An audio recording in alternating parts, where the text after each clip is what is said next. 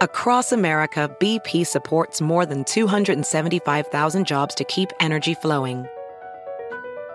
Jobs like building grid-scale solar energy in Ohio and producing gas with fewer operational emissions in Texas. It's and, not or. See what doing both means for energy nationwide at bp.com/investing in America. Sometimes it takes a different approach to help you unlock your true potential. Capella University's game-changing FlexPath format helps you learn at your own pace and fit earning a degree into your life. From before you enroll to after you graduate, you'll be supported by people who are invested in your success so you can pursue your goals knowing that help is available if you need it. Imagine your future differently at capella.edu.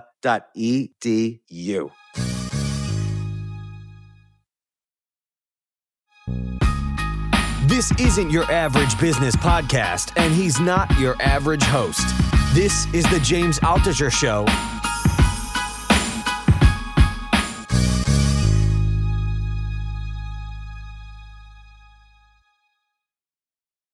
So, Jay, I have made many, many bad decisions in my life, and I've made some good ones. And overall, I think it's worked out. But no one's going to make 100% correct decisions. No one's going to make 100% bad decisions. But you have to have some methodology or model for making many of the decisions in your life, or else you're just going to be sitting around deciding things most of the time. Right. And so I wanted to talk about my decision-making process in a variety of situations. But I know when we first discussed this, you said you had some questions about decision-making. Yeah, because I remember this is when I was really young. I was gotta be 17, 18. I was dating a girl then. You were dating a girl when you were 17?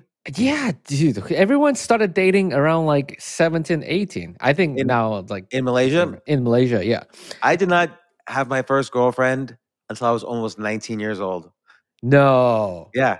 I always wanted a girlfriend from 7th grade on, but I didn't really have what it takes. So I didn't start dating someone until I was almost 19. I think I started dating when I was 13, 14.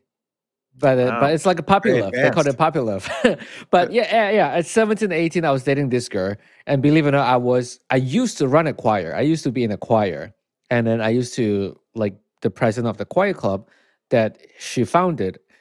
But I'm I don't know if I would be, qualified because I'm very bad at decision making because I try to make. What do you mean? You're great at decision making. You decided to work for the best podcast ever, and you became the podcast producer, the producer of that podcast. After 20 years, 10 years, actually, after 10 years, after I worked for you I think I recorded 5 episodes and then I decided, okay, I want to work for you since then. But back then, she's like this very control woman. She's sort of manipulative, but that's another story. And she's like, what do you mean by you don't know how to decide, how to make a decision? Just make whatever decisions and deal with it after. I'm like, I don't know if that's a good or a bad advice. That might be a good advice. Before I talk about that, I actually want to briefly talk about something completely unrelated. Okay. Which is this theory that I just read about this morning that somehow Donald Trump is a time traveler. Okay. I heard about it when he was president. Yep, I heard about it 4 years ago. 4 years ago? Yeah. Okay, right. Because in 2017, I had never heard about this till yesterday. But in 2017, apparently a bunch of people started talking about how, so there was, and I realized this yesterday, someone sent me a text of a book. Right. A book called The Adventures of Little Baron Trump. Yep. But the book was written in 1889. Yep. So, and there's another book, The Marvelous Underground Journey of Baron Trump. And so apparently this guy, Ingersoll Lockwood, he was born in 1841, died in 1918, was a real person, was like an ambassador appointed by Abraham Lincoln, for instance. He was, a diplomat. He was a writer. He was a lawyer. It was all these things. And he wrote this book that was kind of supposed to be like Alice in Wonderland, right. But it was about this character, this little kid, Trump. Baron Trump, who was the son of some rich person, and he would go on all these amazing adventures. and until eventually he would go home to Castle Trump, which AKA Trump Tower. Yeah. And then the next book that Ingersoll Lockwood wrote was called The Last President. And he wrote this book again in the 1890s. And it was about the year 1896. On November 3rd, there would be an election. And essentially, it's about Americans are really upset. They think that the presidential election process had been corrupted and that a fake president had been elected. And the president lives in New York City, and people start rioting in New York City because everybody's afraid of the collapse of the United States once the transition of presidential power occurs. And they start rioting, and they're going to attack where this person lives, apparently in a big hotel on Fifth Avenue, aka Trump Towers on Fifth Avenue. And so it's this weird thing where this guy wrote two books, one about Barron Trump and the other about the last president, which is a president who is involved in some kind of scandal, or it's unclear to me because I haven't read the book. It's unclear whether it's this person was corrupt or the person he's protesting is corrupt, but it ends up with this sort of riot happening in New York City on Fifth Avenue at this big tower. So you had heard of this before? Yeah, I have heard of this before, and then that was like 4 years ago when Trump was president, and some of them even talk about John Titor, Titor. Okay, yeah, that's another one. Yep. But that's related to this guy was posting kind of in 2000. This guy John Titor was posting some predictions for the year 2020 or 2030, and I haven't really delved into that theory. I was more fascinated with this Barron Trump thing because the John Titor one, someone admitted, he made that up. Right. But this actually was the Adventures of Barron Trump, or Barron Trump's Marvelous Underground Journey, was actually written in like 1890 by this guy Ingersoll Lockwood. Do you read the book at all? I skimmed through it, and it's really, really bad. It's like unbelievably bad. Wait, do you think Donald Trump is a traveler or the writer is a traveler? I don't know. It could be the writer. So here's the description. Here's the description from The Last President, which was written in 1896. Right. The entire east side of New York City is in a state of uproar. Mobs of vast size are organizing under the lead of anarchists and socialists and threaten to plunder and despoil the houses of the rich who have wronged and oppressed them for so many years. It's weird. So during 2017, this book became noticed and people started thinking all these time traveling things, but it really reminds me more of 2020 when people were on both sides. Like if Trump won, everybody was going to say he manipulated the election, and there was going to be in New York City, police were preparing for like riots. Right. And of course, Trump lost. And so the reverse happened, which is that, he said there was a whole corrupt election process and there was all these protests and there was January 6th. And by the way, the election was on November 3rd in 2020, just like it was in 1896 or in 1900, whatever the novel was about. And so there's all these weird coincidences. Now, do I actually believe there's one more thing. It's an interesting thing. So we all know Tesla, the company, but of course, many people have forgotten that Nikola Tesla was a real person. He was a competitor to Thomas Edison, the details of which they are important historically, but I won't mention them now. But he was this genius, this electricity genius. And when he died, the FBI, he died in I think 1943. Yep. When he died, the FBI wanted to make sure that none of his papers were described any weapons. Because for instance, Tesla was trying to get funding. He said he made this new weapon called the death ray that could kill anybody with like a wave. So the FBI wanted to do some due diligence. Was this true or not? So they asked a professor at MIT named John G. Trump to investigate. And John Trump took all of Tesla's papers and went through them and said, oh, no, there's nothing here to look at. But do we really? What does this have to do with Donald Trump? Well, John Trump actually is Donald Trump's uncle. And so there's another connection here that maybe Trump, John Trump, worked with Tesla to come up with some weird technology that now Donald Trump is aware of.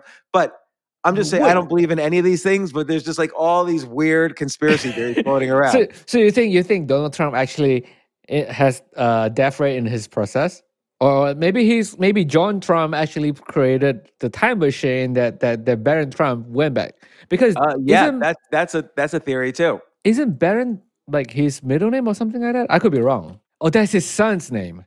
Yeah, it's his son's name.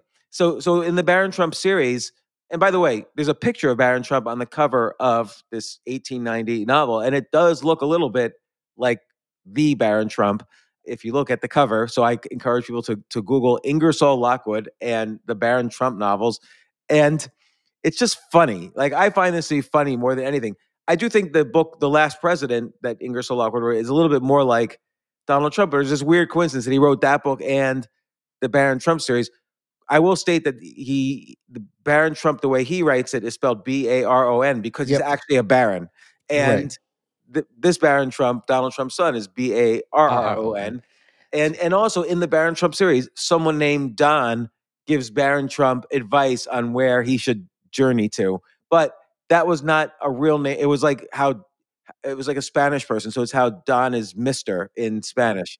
So So it's crazy how maybe Barron Trump is actually the time traveler, and then he saw all this happen, and then he went back and write it, and then maybe. maybe there's another theory that maybe all this could have happened, but let's call them the time traveler police that actually stopped all this from happening because it was so close of happening, right? Like, and then somehow it just didn't happen. Yeah, and what TV shows have time traveler police? There's like Quantum Leap. Yes, That's kind of a time traveler police, right? is it called The Messenger? Or Oh, and wait, isn't there one Netflix. with Bruce Willis? Looper. It's called The Looper. Looper? Oh no, yeah, there was Looper, and I get that confused with Jumper. Yeah. Looper is the one with Bruce Willis and who is the guy name? Who was like the young? Yeah, I can't you can't- remember. Oh, Joseph Gordon-Levitt. Oh yeah, I like him, Joseph Gordon-Levitt. Yeah, he's great. Yep. I think there's a couple others too, but and obviously Terminator is a little bit under that. Terminator. genre. Is it a police though? Terminator. It's more like Terminator is like the evil robot police that go back to get the person who leads the rebellion. Right. Oh, right, but it's not like to correct. Police. Yeah. It's not to correct problems in the space-time continuum. Well, maybe it's not police. Maybe it's like two rival, right? Just like Terminator, he's going back and trying to create all this new timeline, and the other person trying to go back and trying to prevent that happen. It's just like killing Hitler baby, baby Hitler, killing baby Hitler. I will tell you, and then we'll stop this topic. But the best Star Trek episode ever of the original series is. Do you know the one? I'm not a Star Trek fan. I'm all through and through Star Wars fan. I am through and through Star Wars as well. But City on the Edge of Forever was a beautiful, beautiful Star Wars episode from Star Trek episode from the original 1968 series, where they do something that destroys the Earth in the future, and so the whole episode is about correcting what Dr. McCoy accidentally did back in Depression era New York. Beautiful episode. Such a beautiful episode. Then Einstein has like this time travel theory is that like anything that change, if someone go back and change a timeline or the past, eventually the time will fix itself. But I can't remember what is it called. I don't know. I thought we'll have to ask Professor Dr. Brian Keating, almost winner of the Nobel Prize. We'll have to ask him about this. But I think in Einstein's theory, he basically theorizes that it is possible to travel. Oh, I forgot what Brian said. One direction or the other, but not both. You can't. Right. I forgot which direction though you could travel. And I think to the future, not to the past. I think. Oh yeah, not to the past. In any case, this is just a side note. If you want to have a lot of fun, an afternoon of fun for the family, for everyone, look up Ingersoll Lockwood and The Adventures of Barron Trump, written in 1889, and also the book The Last President, written in 1896, that describes very accurately, including a mob rioting at Trump Tower on Fifth Avenue. Go check it out.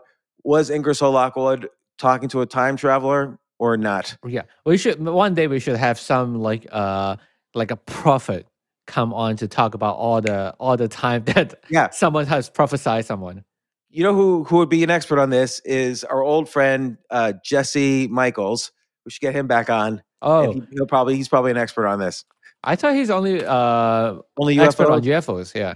You don't think okay, let's get Robert F. Kennedy Jr. back on.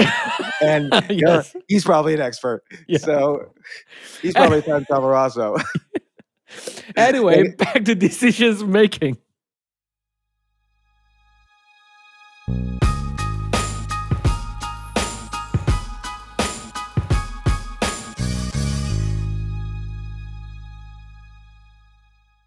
Yes, it's totally true.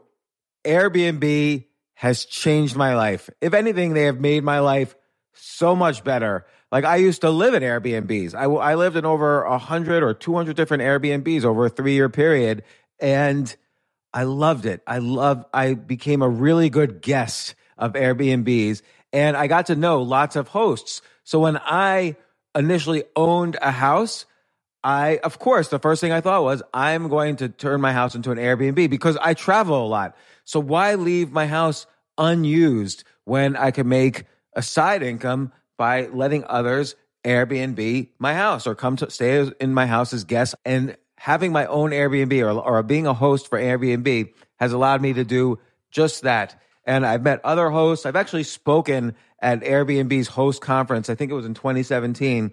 I met so many just nice hosts. It's a great community. And I love, turning my own home into an Airbnb. Like I'm traveling to Austin next month. My home's going to be an Airbnb while I'm away, and I'll stay in an Airbnb. I'd rather stay in like a 3-story house Airbnb than in one tiny hotel room in the middle of Austin during South by Southwest. So listen, while you're away, your home could be an Airbnb. Many people host on Airbnb, but there are people who are just letting their house sit empty, who've never thought about it or didn't realize their space could be an Airbnb. Hosting can easily fit into your lifestyle and is a great way to earn some extra money. So if you have a home, but you're not always at home, then you have an Airbnb. Your home might be worth more than you think. Find out how much at airbnb.com/host.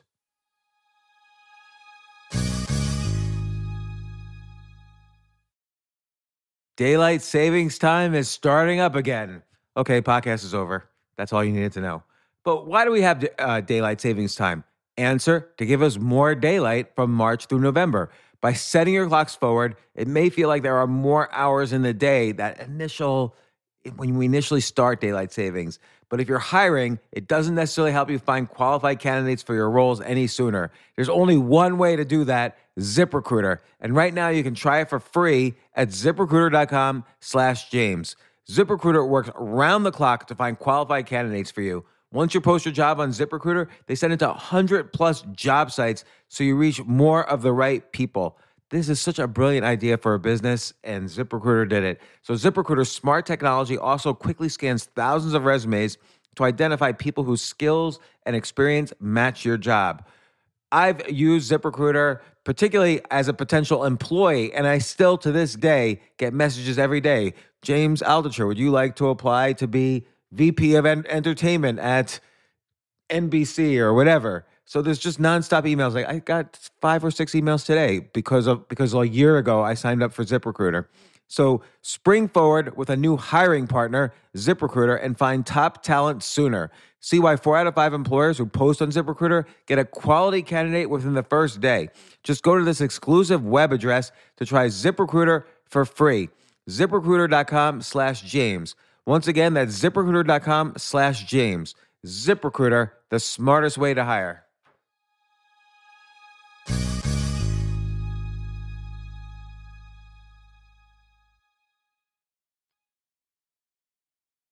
All right, decision making. So it's very interesting because, again, I think there's a lot of bad things you could do with decision making. And I think the key with decision making is what are the goals of decision making? Is A, you want to take actions that make your life better, and B, you don't want to waste too much time doing it, or you could spend all your time trying to decide things. Let me ask you this: if sometimes you have to decide between which is less severe or less worse, will you consider those decision making as well? Absolutely. I mean, there's all kinds of decision making. There's long-term decision making, like should I take this job or this job? Should I go out with this person or this person? Should I have a baby or not have a baby? Should I buy a house or not buy a house? Like there's these very long-term decisions that one can make. And then there's everyday decisions that you have to make on a daily basis. Like, oh, what should I wear today? What should I eat today?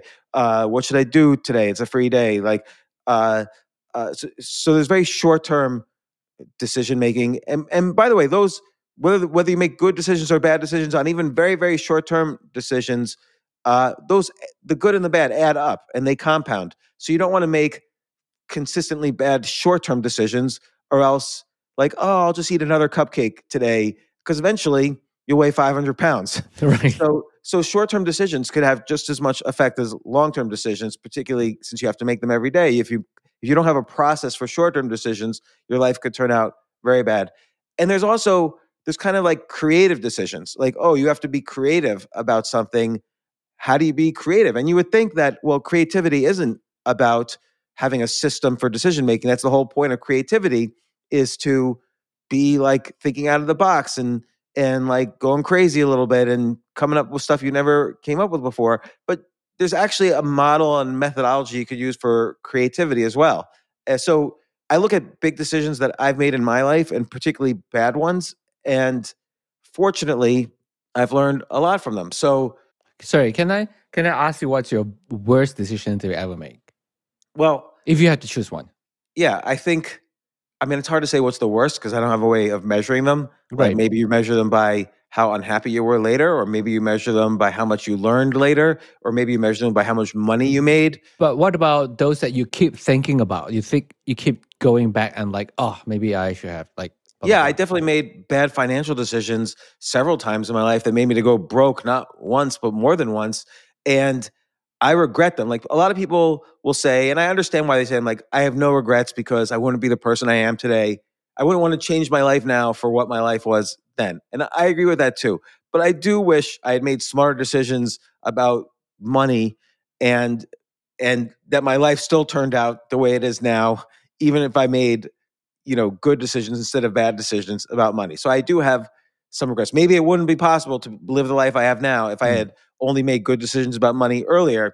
And, but also I've made certain decisions about, partners, spouses, friends, all sorts of things that I regret later. And again, though, full circle, there's obviously, it's hard to have regrets. And this is actually a very important concept for short-term decision making. Like if you're thinking too much about something you regret from the past, or something you're worried about in the future, even a decision about what to think about is a bad decision. So like if I'm choosing to think about something I regret and I'm just wallowing in it, or something I'm worried about it and I'm just like up at night thinking about it, I could be doing something better with my thoughts and better with my time. So one good methodology I use when I'm deciding, even when I notice myself thinking about a regret too much or a worry too much, is, am I living in the here and now? Because a regret, you're sort of time traveling to the past and you're putting yourself in the past and imagining what if you had made a different decision. And a worry, you're sort of time traveling to the future, which you can't possibly predict unless you're Barron Trump. And and you're thinking too much about decisions that haven't happened yet, that put you in some futuristic situation that you're worried about. And so, yeah, it's good to avoid some of the worries, and it's good to learn from your regrets and things that you did poorly in the past, but you don't want to spend too much time traveling to the past or time traveling to the future, again, unless you're a time traveler policeman like Barron Trump. So that's one good model of how to think. Another model for short term that's very important to me, and I wrote about this in the book Choose Yourself, but when I had been on my worst moments when broke, I really, as many listeners know, I really decided, okay, I can't change what happened, but I need to move forward. And I can't worry too much about the future. Like at the time, I was really in a state of nonstop panic and regret over the financial decisions that made me broke. And this was not just in 2000, but also in 2008, 2009, other times in my life, 2004. Anyway, there was many times. And I really decided, okay, today, the only thing I have control over is not what I already did and not what's going to happen in the future, but can I make decisions that today improve myself physically, whether it's improving my diet, improving my sleep, improving my exercise? Can I make decisions that improve myself emotionally, so improves the relationships I have? And that means, like, am I really cultivating this concept of you're the average of the 5 people you spend your time with, and are you doing stuff to nurture those 5 relationships, and on and on? Am I making decisions in the short term that help myself mentally or creatively? And so that came to this, I would write down 10 ideas a day and so on. And am I making decisions that improve me spiritually? And that doesn't mean going to some church or synagogue or whatever, but am I getting used to the concept of surrendering to things that are outside my control? And so to some extent, that's a notion of faith, not in, let's say, the, a mythical being, although it could be that, but also faith in myself. Like, if I do my best, do I have faith that the best things will turn out, everything will turn out okay? Or if they don't, I did the best I could do anyway. And that's all that's kind of a spiritual way of looking, a secular spiritual way of looking at daily situations. Now, I remember one time, by the way, it's not so bad to have faith in a religion because it also helps you avoid worry. I remember one time, this was in early 2004, I was running my fund of hedge funds, or maybe it was 2005, or I forget what year now, but I was running my fund of hedge funds, and something happened that was going to make this spiral out of control, and I would go out of business. And so I remember I bought all these books about the philosophy of Star Wars. I watched all the movies over. I bought these books about the Force, basically, analyzing the philosophy of the Force, and I totally devoted myself to surrendering to the Force. And I actually think it is connected that my business did work out, because having faith in something and surrendering to something that was larger than myself, I don't think the Force necessarily came in and saved my business, but I think it allowed me to not worry or regret so much.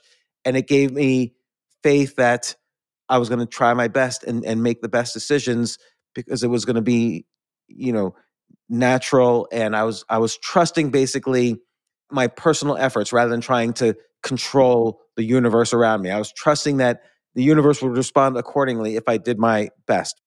Do you think it could be some sort of bias? It's like, hey, I'm just gonna let go of everything and just move forward. Like, I just trust this decision.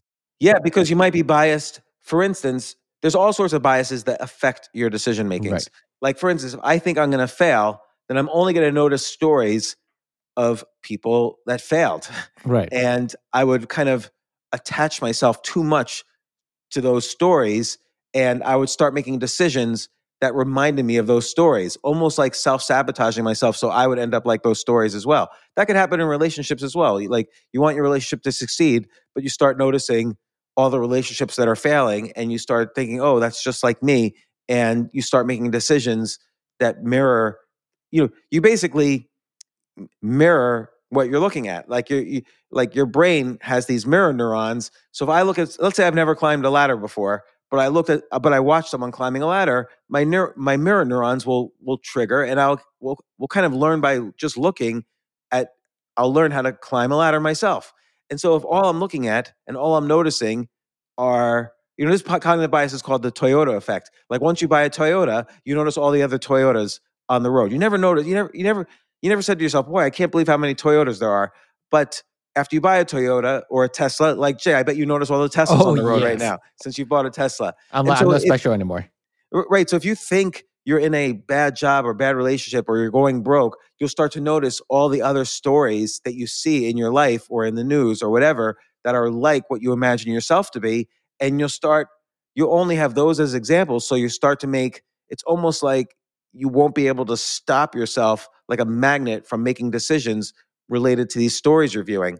And so that's why it's very important to have this sense of surrender. And again, you have to be in good physical health, good emotional health, good creative health, good spiritual health to be able to do this. But you detach yourself from these bad stories. You just surrender. So you don't assume that any story that you're going to, or you could start looking at stories of success. Like, you could surrender and you could say, I'm going to do my best, and that's going to be enough to make me successful. and I'll trust that because everything else is rolling smoothly, like my physical health, creative health, whatever, I'll trust that good things will happen. And so you start attaching yourself and noticing good stories. Wait, And I'm going to talk a little bit more about the decision making of creativity in a bit, but go ahead, Jay. Yeah. So what about the phrase like F it?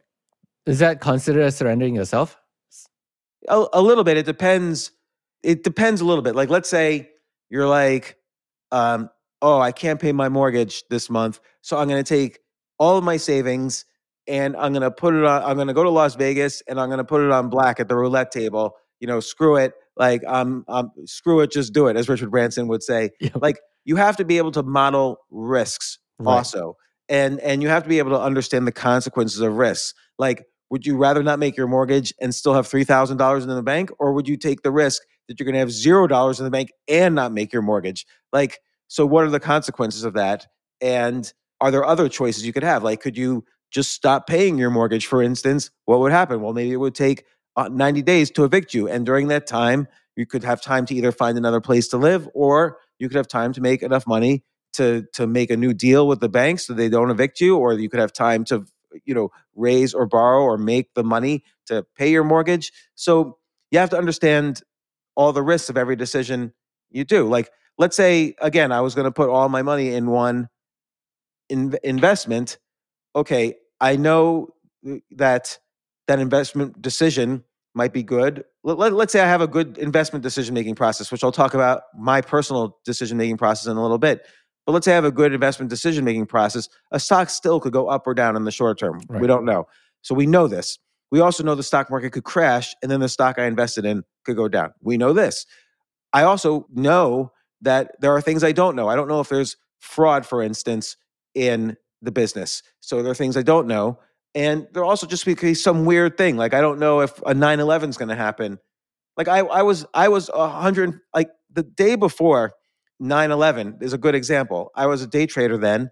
The market had just fallen something like 4 or 5 days in a row. And I had basically one of the first AI-based trading systems, software that I wrote to trade the markets. And it signaled this is a huge, enormous buy. So I was like 150% invested in the market on the morning of 9/11. Of course, nobody would have guessed a terrorist attack was going to occur 3 blocks away from my house at the time. And so that was, as Donald Rumsfeld once put it, that was an unknown unknown. Like, I had no clue that was going to happen. And my system, of course, didn't know that was going to happen. And so that's a risk I should have, contemplated, which I didn't back then. Right. And this was when I was first learning trading, and it was a very excruciating process, to say the least. But I just want to emphasize again, these short-term decisions, like, very, very important on a daily basis. Like, I even ask myself at the end of each day, and I tell my kids to do this, did you make decisions that improved yourself 1% physically, emotionally, creatively, spiritually? And that will compound. And, other, short-term models for decision making, there's something called choice overload. So let's say, like, and Steve Jobs is very famous for this. Like, I think he wore jeans and like a black turtleneck every day, something like that. So he didn't want to have to decide. I mean, he's a very smart guy. He could have decided every day, oh, I'm going to wear a different outfit. He's certainly smart enough to figure out what outfit to wear and to vary it up a little bit. But he decided, I'm not going to use a single spare thought on things I don't have to. Every thought, you could think of every thought as requiring some energy. And you start off the day with a lot of energy, and by the end of the day, you don't have any energy left. You've done your 60,000 thoughts. People estimate you think 60,000 thoughts a day. I don't know if that's how they come up with that number, but he didn't want to waste any of those thoughts. Mark Zuckerberg says something similar about his clothes. Or you could just decide, you don't have to be so obsessive about it. You could just decide that if I have 2 choices that are roughly similar, it doesn't really matter what choice. So if I'm in the store, I'm trying to decide whether to buy Kellogg's cornflakes or Quaker Oats cornflakes. Well, they're basically the same. So don't try to make a decision. Just pick one, or make a rule. I'm always going to pick Kellogg's cornflakes. What reason? No reason, because it just doesn't matter. So Steve Jobs made a rule. I'm always going to wear this. So it simplified how he bought outfits, what outfits to wear, what outfits to clean. and so on. Like, it simplified that whole process in his life. Or if someone eats the same meal, again, simplifies the whole process. I'm not saying you should do this, but I'm saying, what things in your life do you put too much time thinking about? And Right. for someone like Steve Jobs, the clothes he wore, we don't know what other short-term decisions he simplified, but try to simplify. If you're driving to work, do you decide between taking the highway or taking these other roads, even though they both take the same amount of time most of the time? Or you're trying to decide what lane to get into on the highway?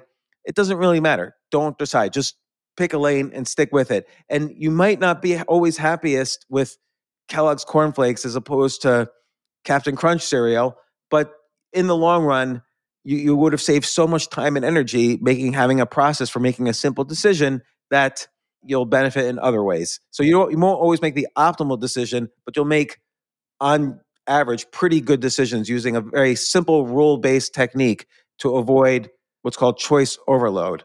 Yeah, that's what I did for my meals. Like every day, my breakfast is the same. And same with breakfast, lunch, and dinner. And then if I go out, I tell myself if I go out just by myself, I only go to Chick-fil-A. Yeah, that's a good, or like for me, if it's not easy for me to, cook a meal, which is never easy for me unless there's a meal already lying around the house, I'll use Uber Eats, and I always order from the same place on Uber Eats. Yeah. Or if I'm trying to decide on an Uber, you already have a rule in place whether you're going to do Uber. Are you going to choose Uber XL all the time? Are you going to choose the cheapest one all the time? Are you going to choose the fastest one? These are simple rules that you don't have to think or decide, because that adds up. Imagine if everything of your 60,000 thoughts, let's say 20,000 of those thoughts took an extra 3 seconds to decide. Well, that's 60,000 extra seconds you used. I'm making these numbers up because that seems too high. But Right. Even if every thought cost you an extra half a second, all right, it's just too much time. So as much as possible, if you could simplify, or for instance, you can use the choose yourself model of the physical, emotional, creative, spiritual. Like, if you're deciding what to do next during the day, does it fall under one of those 4 categories? If not, then forget it. Like, if you're about to decide to watch TikTok for an hour, that might not conform to the choose yourself model, even though it might be fun. So you wouldn't do it. But now, like I say, let's say I'm going to watch a YouTube video, and I say, okay, I'm going to watch a YouTube video, but it's going to be educational or it's going to help me in some way. Then that might fit into the mental, or if it's going to make me feel better, it might fit into the emotional or spiritual. I don't know. So you could use some model of how you want to live your life. Like, let's say I'm going to make a phone call to a friend. Well, is this one of the 5 people I want to surround myself with? You're the average of the 5 people you surround yourself with, or you're the average of the 25 people your 5 people surround themselves with. Right. And so you could call one of those people and improve your relationship with that person. Or you could call someone you want to have an argument with, and you could call them and have an argument. That might not improve you emotionally, and it might be a source of misery for you in life. So these are all, again, we're going to talk about long-term, and I think there's 3 types of decision making. There's short-term / short-term energetic ones, like where you have this physical, emotional, mental, spiritual framework of making most decisions during your day. And for other things, you can use a bunch of simple rules like, okay, I'm not going to wallow in regrets. I'm not going to wallow in worries. Am I living in the here and now? Am I avoiding choice overload? One thing I want to state also, if I'm saying, a lot of times people call me and say, hey, do you want to do X, Y, or Z? Do you want to speak at this conference? Do you want to go on this podcast? Do you want to blah, blah, blah? I like the Derek Sivers model. If it's not a hell yeah, then say no. And so sometimes even after I say yes, if I realize later, oh, that wasn't a hell yeah, I'll say no. Okay. And it's very important. If I find myself wondering later, like, why did I agree to that? Just because I said yes earlier, I'm not going to necessarily just do it. Just because I said yes earlier, I'll still say no. And you have to nurture yourself and take care of yourself. And you do that long enough, and you discipline yourself long enough to be aware of when it's not a hell yeah. Eventually you stop saying yes. I say Right. yes now to I say no now to maybe 99% of the things I used to say yes to. So when I say yes to something now, it's a hell yeah. But that takes practice. Like, you can't just do that overnight. That's like a muscle that you have to practice. So I would say that's the entirety of my short-term decision making. Oh, one more thing, which is when I'm having conversation with someone, let's say I'm at a meeting or a party or whatever, before I say something, I usually try to think, is this more of a question or more of a me stating my opinion? And I would rather make decisions about saying questions than opinions. So again, that's a very short-term type of decision-making technique. What do you mean by questions or? Let's say I'm at a party and everyone's arguing about, I don't know, gun control. And I don't want to enter the conversation. And I feel like I want to say, well, we need guns to protect ourselves. Or if I feel like I'm saying, guns kill people, so the fewer guns, the fewer people killed. Rather than stating an opinion, I'd rather say, hey, what's a country that eliminated guns? And then what were the statistics afterwards? So better to ask a question than to give an opinion. You know what? Because no one really gives a shit about my opinions anyway. Sorry Right. for the language. But I want to, better for me to learn more anyway.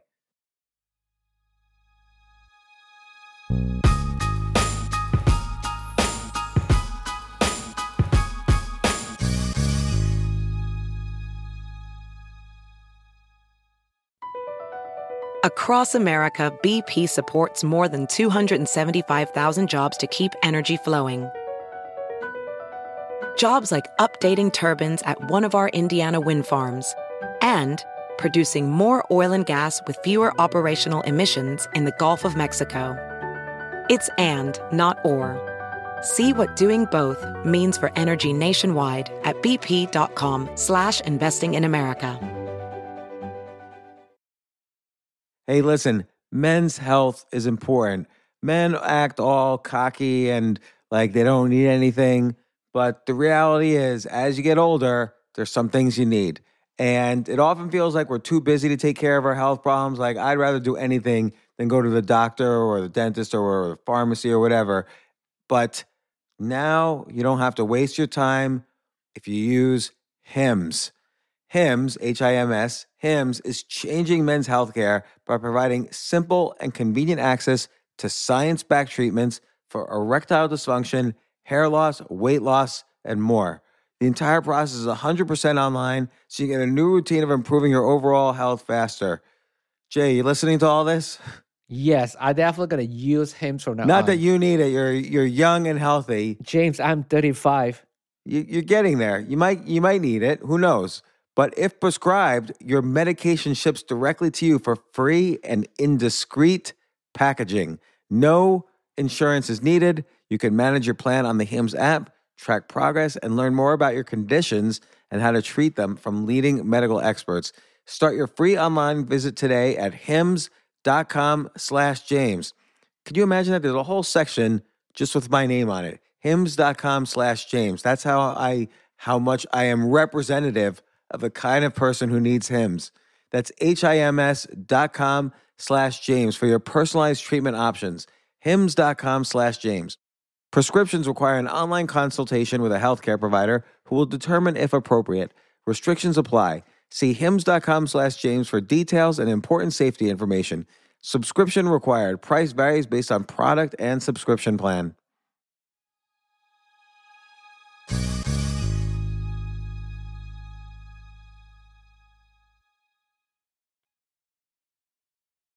And then there's long-term. Like, what sort of long-term decisions do we have to make? Do you make, Jay?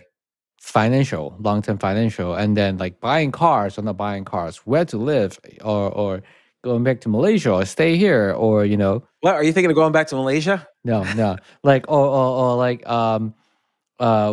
should I start a studio or should I not build a studio or should I not where do I want to live and stuff like that. Those are the long-term decisions. But let me Okay. ask you this though: Yeah.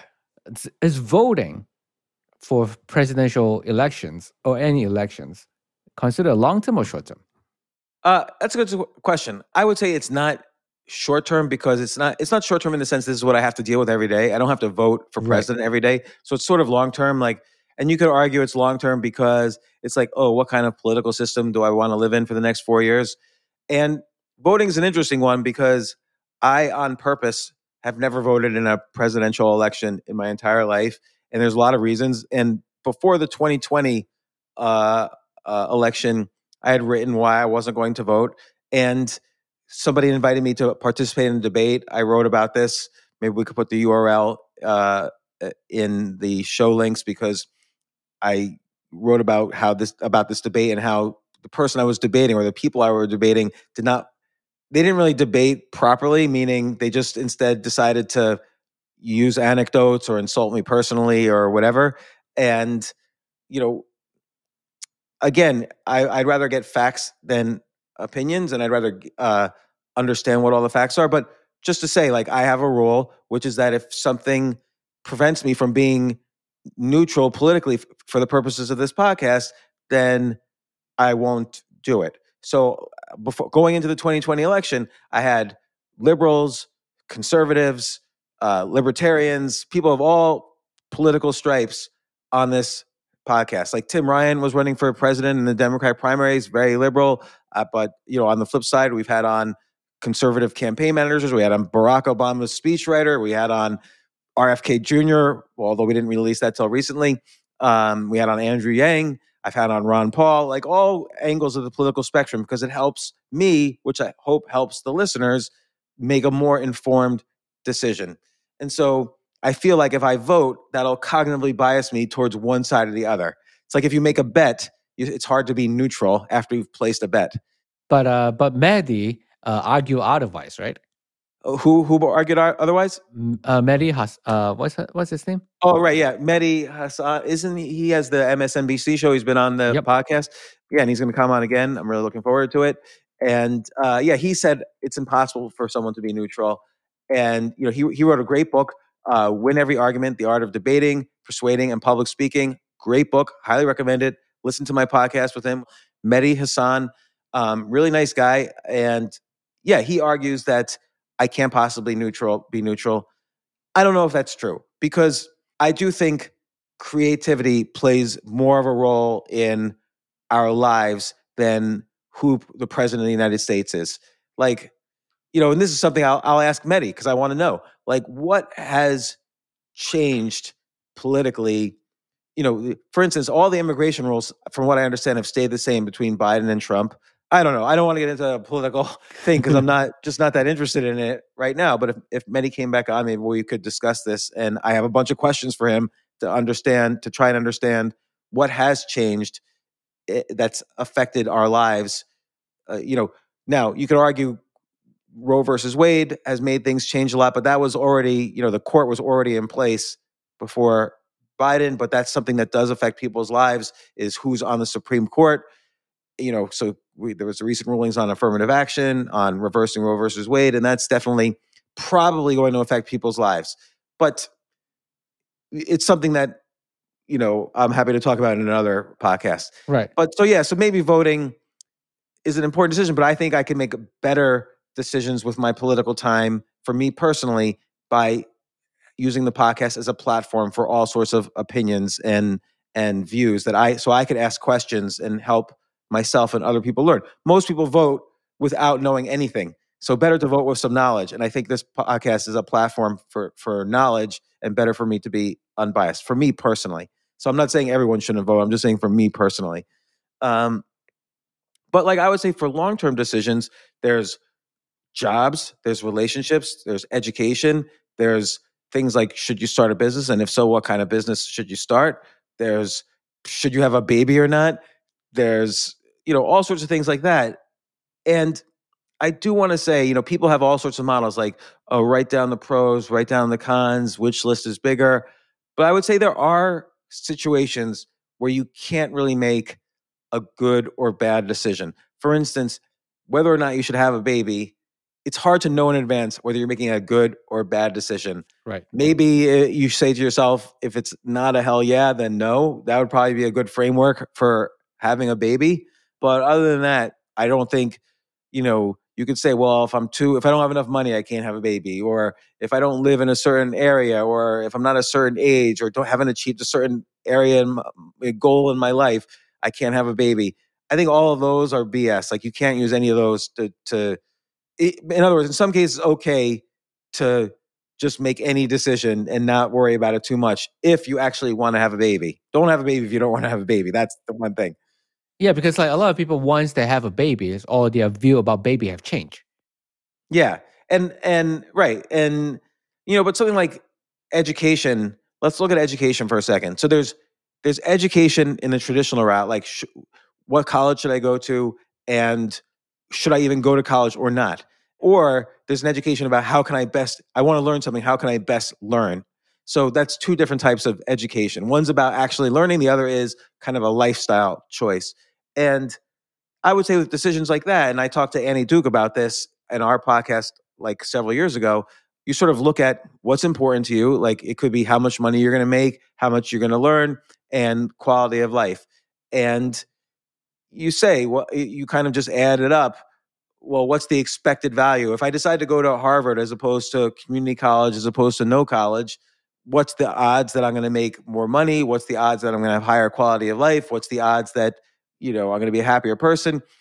And we don't really know the answer. So you just have to figure it out. But I would research it like, oh, it turns out people from Harvard make on average $70,000 a year, and people who go to community college make on average $60,000 a year, but have zero debt, whereas someone from Harvard might have $400,000 in debt. And so you could do research on the things that are important to you and make decisions that way. And then people could have arguments with you. Oh, no, you're wrong about this or you're wrong about that. But if you do enough research, it's not going to help you make a decision, but at least you'll be equipped with more facts to maybe make a decision. But again, it's one of those areas like having a baby where, it's going to end up how it's going to end up. And better to learn how to be happy than to regret any past decision, whether you went to Harvard or vocational school or don't even have a high school degree. And I know many smart people who have been on this podcast who don't even have a high school degree and have become very successful. And of course, we've had many Harvard grads or whatever who have come on the podcast as well. So, but I would say, like, if you're trying to learn something new, I wrote about a framework where if I wanted to learn how to play the guitar, for instance, I asked myself, okay, what are the micro skills I need to learn? Well, I need to learn about music and music theory. Maybe I need to know how to read music. I need to learn how to actually make a sound from a guitar. And so these are micro skills I would need to learn. Maybe I could look up some of that on YouTube or whatever. And then very important for me is who's my plus, who's my minus, who's my equals. So plus is who's going to be your teacher or coach. Minus, who are you going to teach? Because if you can't explain something simply, then you don't truly understand it. And who are going to be my equals? Like who's learning how to play the guitar at the same time as me, that we could trade notes and study together and learn together and so on. And then with the coach, you sort of study what you need to know. The coach, you do something like you play a song and the coach tells you what you did, you were wrong. And then you go back to the drawing board. You study, you practice, you do, and then you get some feedback and then repeat. And this is the way I learn. So micro skills and then plus minus equals, and then study, do, feedback, repeat. And it's very important to do these things. I will say for some things, though, you want to have a process like investing. If I am going to invest in something, and it might be a stock, or it might be a private investment, or it might be a house, or it might be a car, or whatever, here's my rule-based model that I built up over many, many years of making bad decisions, particularly with investments. I basically ask myself, is someone smarter than me in this investment basically in the same way that I'm in it? So did Warren Buffett buy this stock at roughly the same price I want to buy this stock? And then I don't need to wonder anymore. Like, oh, Warren Buffett put 1% of his portfolio in, let's say, IBM stock. So I'll put 1% of my portfolio in IBM stock, knowing, of course, that Warren Buffett's in a different financial situation than me. So I take that into account. But I always say to myself, I'm never going to argue with Warren Buffett. Like, Warren, why did you buy IBM? Are you an idiot or something? Like, he's smarter than me as an investor. So I like people smarter than me to do something. So another thing is, if I am buying a house, I'll look at, well, okay, what town should I pick? Well, I don't really know enough to predict that, suburban Denver is the right place to buy a home because the real estate market's going to explode there in the next 10 years, or the middle of Kansas City or Cincinnati or Atlanta or Miami or whatever. But I'll look, okay, where are smart investors buying houses? And, I'll try to figure out what does it mean to be a smart investor in a house? And then I'll look like, oh, is BlackRock buying a bunch of houses in suburban Atlanta? Oh, yeah, they are. So that might be an interesting place to buy a house. That would be the beginnings of my research. This works better with stocks or private investments, but it could be used for other things as well. Is that how you buy your current house? Yeah. So with my current place, by the way, I've always been against owning a home. I still might not have changed my opinion on that, but I do own a home. And what I did was I looked at all the change of address data coming out of New York City. So New York City, there was a net outflow of people the past 3 or 4 years. And I looked at what cities they were moving to. And I also talked to, we even had on the podcast, a guy from a home moving business, a house moving business, and where was everybody moving to? And that gave me an idea of what cities to look at. And then I found, I looked at houses that seemed to be undervalued given the size of the house or or the location or the size of the property. And I had to ask, why is it undervalued? And then I made a decision based on that. So I looked at several cities. I narrowed in on Atlanta and outside of Atlanta and found a place I thought was sufficiently undervalued. And so why is something undervalued? Like, isn't that a bad sign? Well, no, maybe somebody needs to move because they just got a divorce, or maybe they owe money to the IRS, so they're paying a debt, or maybe they had a business that just went out of business, or maybe they have a parent that's sick, and so they need to move to where the parent is. So there's reasons why some place might be undervalued, and the person might be eager to sell, other than that the house might be bad. So I think there's something called the 5 Ds: disease, debt, divorce, death, maybe something else. So, but these are all models. Like for big decisions like this, right, people have done a lot of work into coming up with models that are easy to remember, like the 5 Ds. Or like if I'm writing, we've had a podcast about like copywriting, that there's the 5 or 6 U's: urgency, uniqueness, ultra specific, user friendly, blah, blah, blah, that are models for writing good copy. Or, what's a model for writing a good novel? Oh, the arc of the hero. And we've talked about that in podcasts before. So lots of types of decisions, there's really good models for already. Investing, there are many models, whether you're a value investor, a growth investor, an arbitrage investor. But I use a very, very simple one. Is someone smarter than me making this investment? And then I know at least that whatever amount of work I could do to determine this is good or bad, someone's done more work than me and smarter work than me. And so that's a good way, at least a starting point. For me, it's often an end point for what kind of stocks or private businesses I should invest in. Another thing, like relationships, I think that's like the baby decision. Like, oh, should I stay with this person or break up with this person? And I think there's no decision model that really works other than looking at extremes. So I think of 2 things. I think of, is there some line that this person has crossed over? Like, and what is that line? So I decide in advance what those lines are. Like, has someone physically beaten me up? Which has happened in the past. What? And I ended that relationship. Or is someone verbally abusive to me? Or is someone being very secretive or lying to me? Wait, someone beat you up? Well, let's just say someone physically abused me. And I had ultimately, and you stick with those relationships because you don't know how to decide. Like now with experience, I know that this is like a really bad thing and nothing would tolerate staying with that person. But it's hard when you're in the moment to end it. So you have a line, and that's a good reason to break up. And then the other extreme, I always imagine I'm writing the acknowledgments of a book. And if I'm not willing to if someone's my spouse and I'm not willing to, or partner in some way, and I'm not willing to put them in the acknowledgments of my book, then that's usually a bad sign. And if I put them in the acknowledgments of the book, what would I say?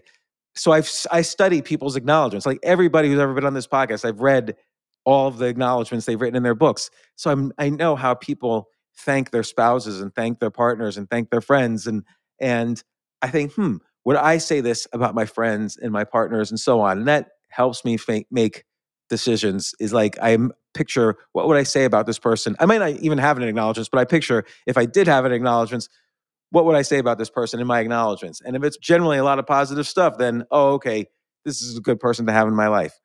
Two very important models I want to talk about are kind of life goals. What are good goals versus bad goals, if you could say such a thing, and also jobs. So let's talk about jobs first. And this is very much related to the choose yourself mentality that I've tried to develop for myself, sometimes successfully, sometimes not. Let's say you're trying to decide whether you should stay at a job or not. Here's an important model that I use, which is have to versus want to. So here's what you should do. Every day for the next 2 weeks, 3 weeks, maybe 4 weeks, at the end of the day, write down what percentage of activities that I do at the job that I had to do versus wanted to do. And if it's both, obviously, then you wanted to do takes precedence. So if you wanted to do it and you had to do it, that's a good thing. So you put it under the wanted to do. And so let's say 60% of the things on Monday you had to do, and 40% you actually wanted to do. And you write that down every day for 3 or 4 weeks. At the end, ask yourself, am I okay with this breakdown? Like, if 90% of the things I had to do, only 10% of the things I wanted to do, that doesn't sound very good. Well, then you ask, did it change over the 3 weeks? Like, let's say the first day was 90% versus 10% had to, want to. And by the end, it was 80-20. 80% had to, 20% wanted to. Well, that's a good trend. So maybe you stay at the job because it's trending over time towards things you want to do, that you're doing as part of the job. And that's an important thing to look at. So very early on, I was working at HBO and I got another job offer. And I kind of, without thinking about it, did this process. Like, the other job offer was almost double what I was making at HBO. So financially, everybody, like my parents, my friends, everybody was encouraging me to take the new job. But at HBO, I really wanted to do a TV show. And was I more likely to do a TV show or something creative at HBO or at the new job? And my ultimate answer was, at HBO, I'd be more likely to do what I wanted to do. So I chose to stay at HBO. And then that helped me negotiate a better salary and so on, because I really wanted to stay there, but I still had room to negotiate. So that's a good model for whether you should pursue a job, stay at a job, continue at a job. Let's say the trend is bad. You're moving towards more things you had to do versus wanted to do. You might not leave the job, but you could negotiate, hey, I'd like to do this, this, and this. And Jay's going to call me later and say, James, I really don't want to do audio engineering anymore, blah, blah. But in general, you can figure out, this helps you figure out what you want to negotiate. It's not just about money. And by the way, here's a good negotiating model. This was taught to me by Dr. Larry Brilliant, his real name, who eradicated, we should get him on the podcast, but I don't know, I haven't spoken to him. He was head of Google Charities for a while. He helped eradicate smallpox in India in the 70s. Oh, wow. But anyway, he told me, always have a bigger list than the person you're negotiating with. So it shouldn't be just about money. It should be about quality of life. It should be about had to versus want to. It should be about, you could have healthcare benefits, vacation time. Just make sure you have more things than the other person on your list of things to negotiate, so you could give up the nickels for the dimes. And I've always thought that was a very good negotiating model. So that's, again, for everything, whether it's jobs, relationship, education, starting a business. Okay, let's talk about starting a business for a second. Is an idea a good idea or a bad idea? Should I start this business or not? So given the fact that you might have a full-time job, and so it's hard to start a business because of your lifestyle, that's a different sort of thing. But I like the Jim McKelvey model of starting a business, which is, so I wrote about this in Skip the Line, 3 different models that you could use to starting a business. The Jim McKelvey model, which he wrote about, he's the founder of Square, and he wrote about in his book, The Innovation Stack. There's the access economy model, and there's the humans versus data model, but I won't talk about that as much. Matt Ridley wrote about that in The Evolution of Everything. Matt Ridley is a great friend of the podcast and has been on several times. So the Jim McKelvey model for starting a business is can I do something? Is there an industry that doesn't service the needs of the bottom 1/3 of society? So he determined, mom and pop stores, like he ran a mom and pop business, they can't accept credit cards. They couldn't accept credit cards. So he started Square to service all the small businesses that weren't big enough to accept credit cards. And he made it possible for them to accept credit cards. So boom, great business, made billions of dollars. The access economy is the model of, there's three categories. There's people who have a lot of something. There's people who want a lot of what other people have. And there's the intermediary, the software platform in the middle. So Uber is an example of this. There's a lot of people who have empty car seats during the day. There's other people who want to use empty car seats to get from one place to another. And Uber is the software in the middle that helps the two sides find each other, pay each other securely, deal with customer service, deal with reviews and all sorts of things. So that, Airbnb's in that model. Even newsletters are in that model. Somebody might have a lot of knowledge about stocks. Another person might want some knowledge about stocks. And the newsletter is kind of the access, helps people access one side, access the other people. So that's the access economy. And then the humans to data. If something's done by humans, is there a way to automate this? And we're seeing this a lot with AI right now. Like AI has unleashed this model, a new generation in this model, just like the internet did before that. So just like crypto sometimes does, and so on. So I guess what I'm trying to say with all of these long-term models is there's no one set of rules, but with each thing you do, there's a model for doing it better. And I hope I described the model I use for different things, and some of that might make sense to people. Others might say, there's other things, but that's my long-term sets of decision-making models. And then the final thing I want to talk about is creativity models. But Jay, did you have a question or anything? I'm gonna use all those model, because like starting business is hard, right? Like I always want to start a studio, but you're right. Like if I start a studio, my studio is gonna serve another 1/3 of the populations, or what's the purpose of my studio? Is it just my need, or is it just I want a studio? It could be that you want to do a higher percentage of what you want to do versus have to do. So you're fine starting a Me Too business. Like, there's not other studios all over the place, but there's such high demand that I know I'll at least make a living and I get to do what I want to do all day long. Right. So, whether or not you should start a business, it depends what your goals are. And I did want to talk about goals. So it's great to have goals. And there's a saying, it's the journey, not the destination, that you should value, which I don't know if that's true or not. But I do want to say that if you have a goal, make sure your goal is consistent with your happiness. So here's a mathematical formula to think about happiness. Happiness is expectations divided by reality. So let's say you have a weight loss goal. Let's say you're 500 pounds. I'm just making this up. Let's say you're 500 pounds and your goal is to weigh 150 pounds. So happiness is expectations over reality. So expectations is, I'm not going to be happy till I have 150 pounds. That's my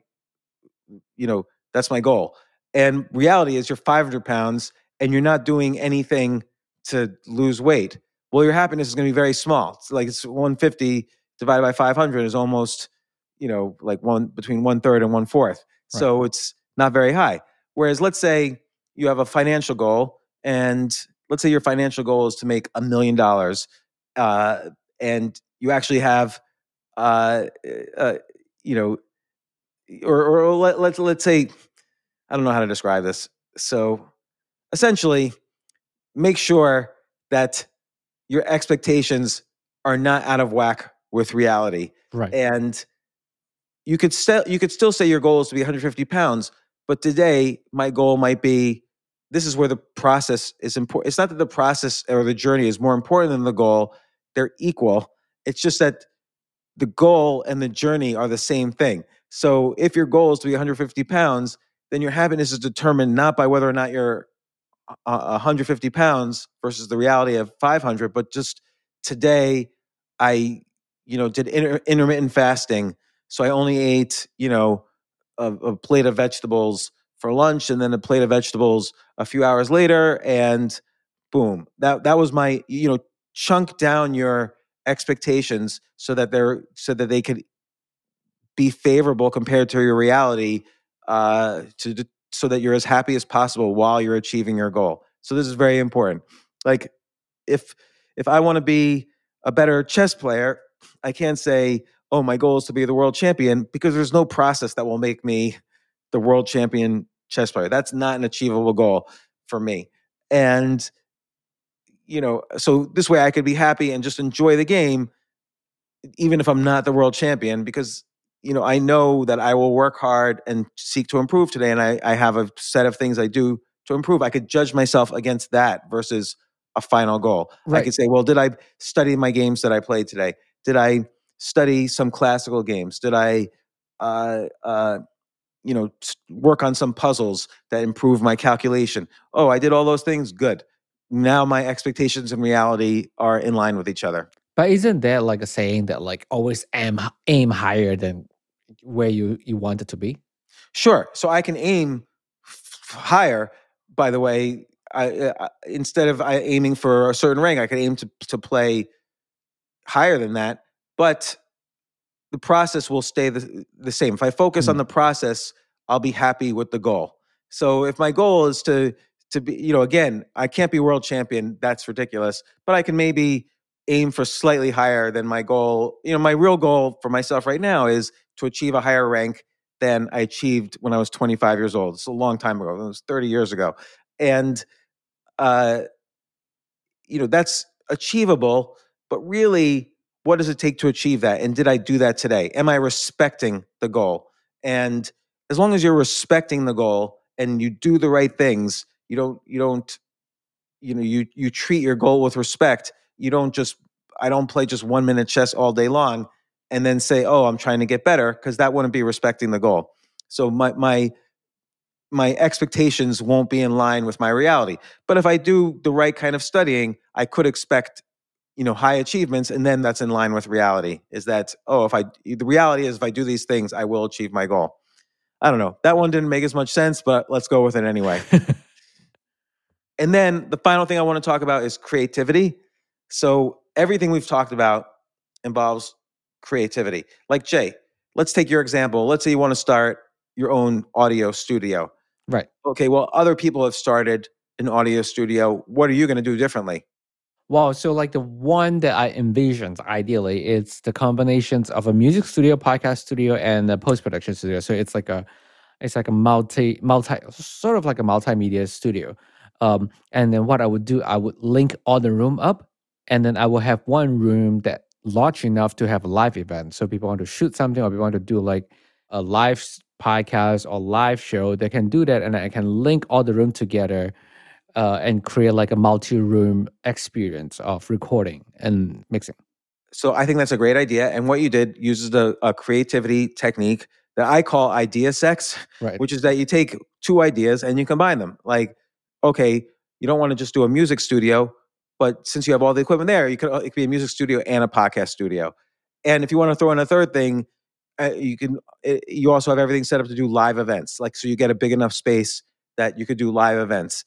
And the purpose of the live events is to not only make money through ticketing, but also so people are exposed to your studio. Yes, exactly. And so this combination is very powerful creativity technique. Let me talk about like some ways. And I write about this also in Skip the Line. I call it the secrets of idea calculus, which I talk about idea subtraction, idea multiplication, idea division. And I talk about idea sex. So idea sex is what you did there was, merging two ideas into one. Or let's take Harry Potter as an example. Let's say I want to write something. Let's say I really enjoyed Harry Potter and I really enjoyed the TV show Friends, and I want to make a new TV show. Well, I can have a bunch of wizards after they graduate from some sort of wizarding school. I'm not J.K. Rowling, so I can't use Hogwarts, but Right. so I have a bunch of wizards who graduated from wizarding school, and I put them in an expensive apartment in New York City. And while they're dealing with their daily lives of being wizards in New York City, they're also having relationship issues with their friends who live in the apartment or live in the apartment across the hall or whatever. So that's, combining, using idea sex to make a new TV show out of the components of two things that I love, Harry Potter and the TV show Friends. I actually hate the TV show Friends, but How did SNL haven't done this already? I know that would be a great idea. Yeah. So, but I bet you that's how comedians do come up with ideas. I know this because I've been a stand-up comedian. Like, oh, let's take Amazon reviews and combine it with satire. And there's all sorts of things you could find in Amazon reviews that are just insane.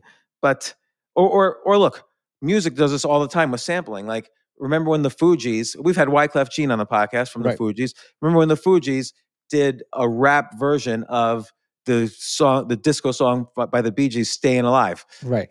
That was automatically going to be a bestseller. Like, "Staying Alive" was the top disco song of all time. The Fugees was the top band at that time in 1996, 1997. Of course, a combination between the two was going to be a number one hit. So, I would encourage people to listen to the song "We Trying to Stay Alive." It was a great song. Or think about Stan Weston.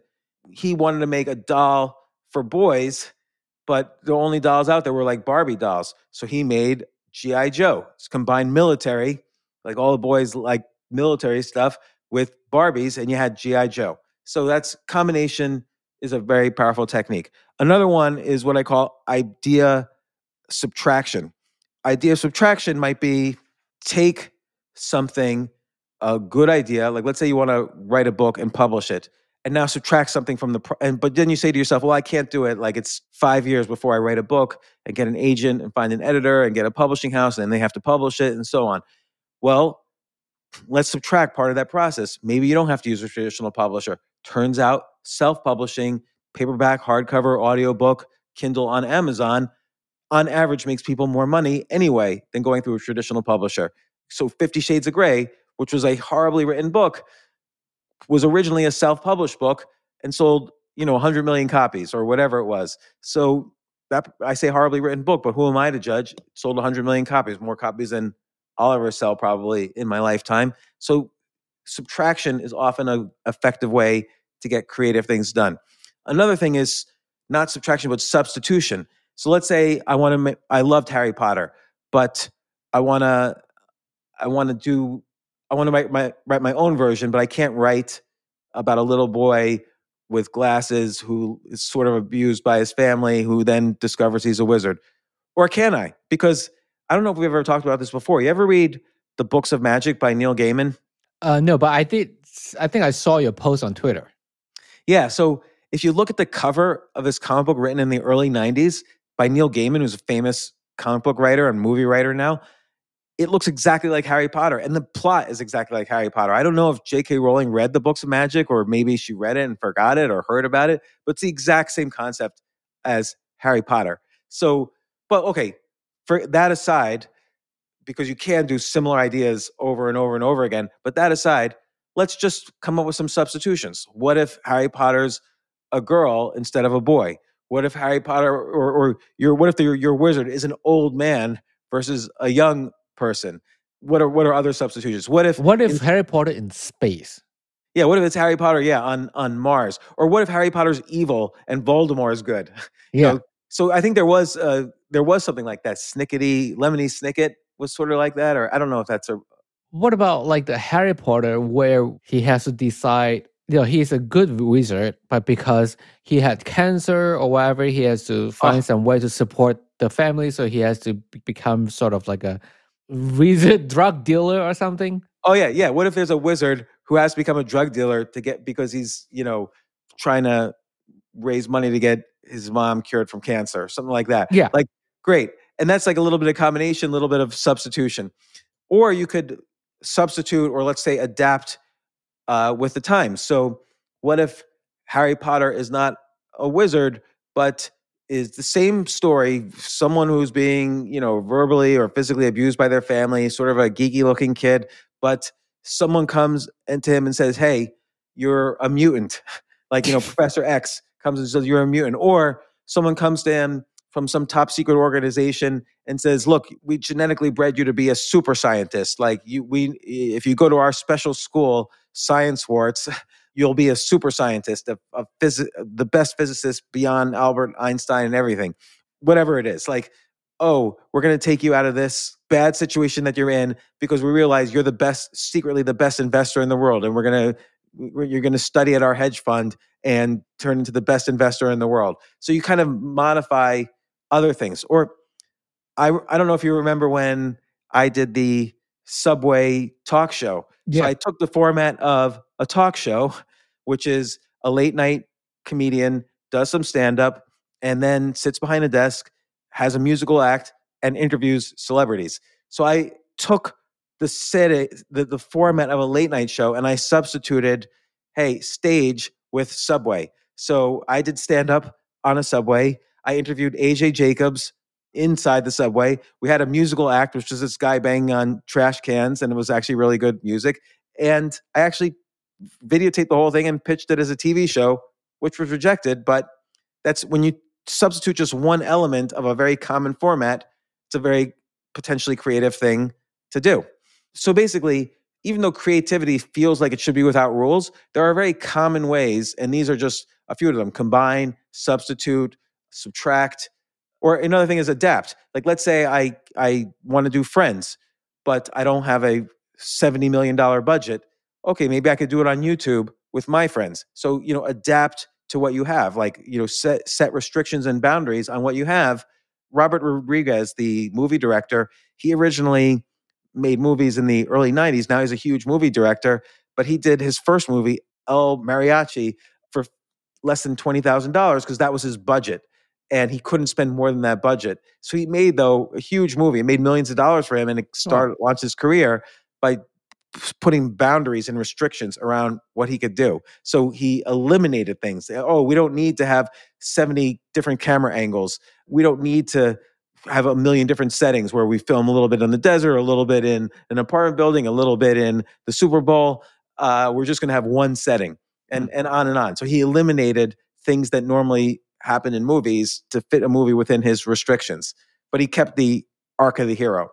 So these are some rules of decision-making around creativity. And if people have questions, I'm happy to talk more about that. But Jay, this has been a long enough episode. I think we could probably divide this into two, don't you think? I think it would be great if people can just listen, once through, so they can take notes and stuff like that, and then if they want to stop and come back to it. Yeah. Good decision. And since it doesn't matter so much to me, whether it's one episode or two, and you're the expert, you're the producer of this podcast, I will bow to your decision and we'll do it as one episode. So I don't have to think about it anymore. Great decisions. Thank you, James, for, asking me to ignore my advice from my ex-girlfriend. All the time. I will always be happy to recommend people ignore advice. All right. Thank you.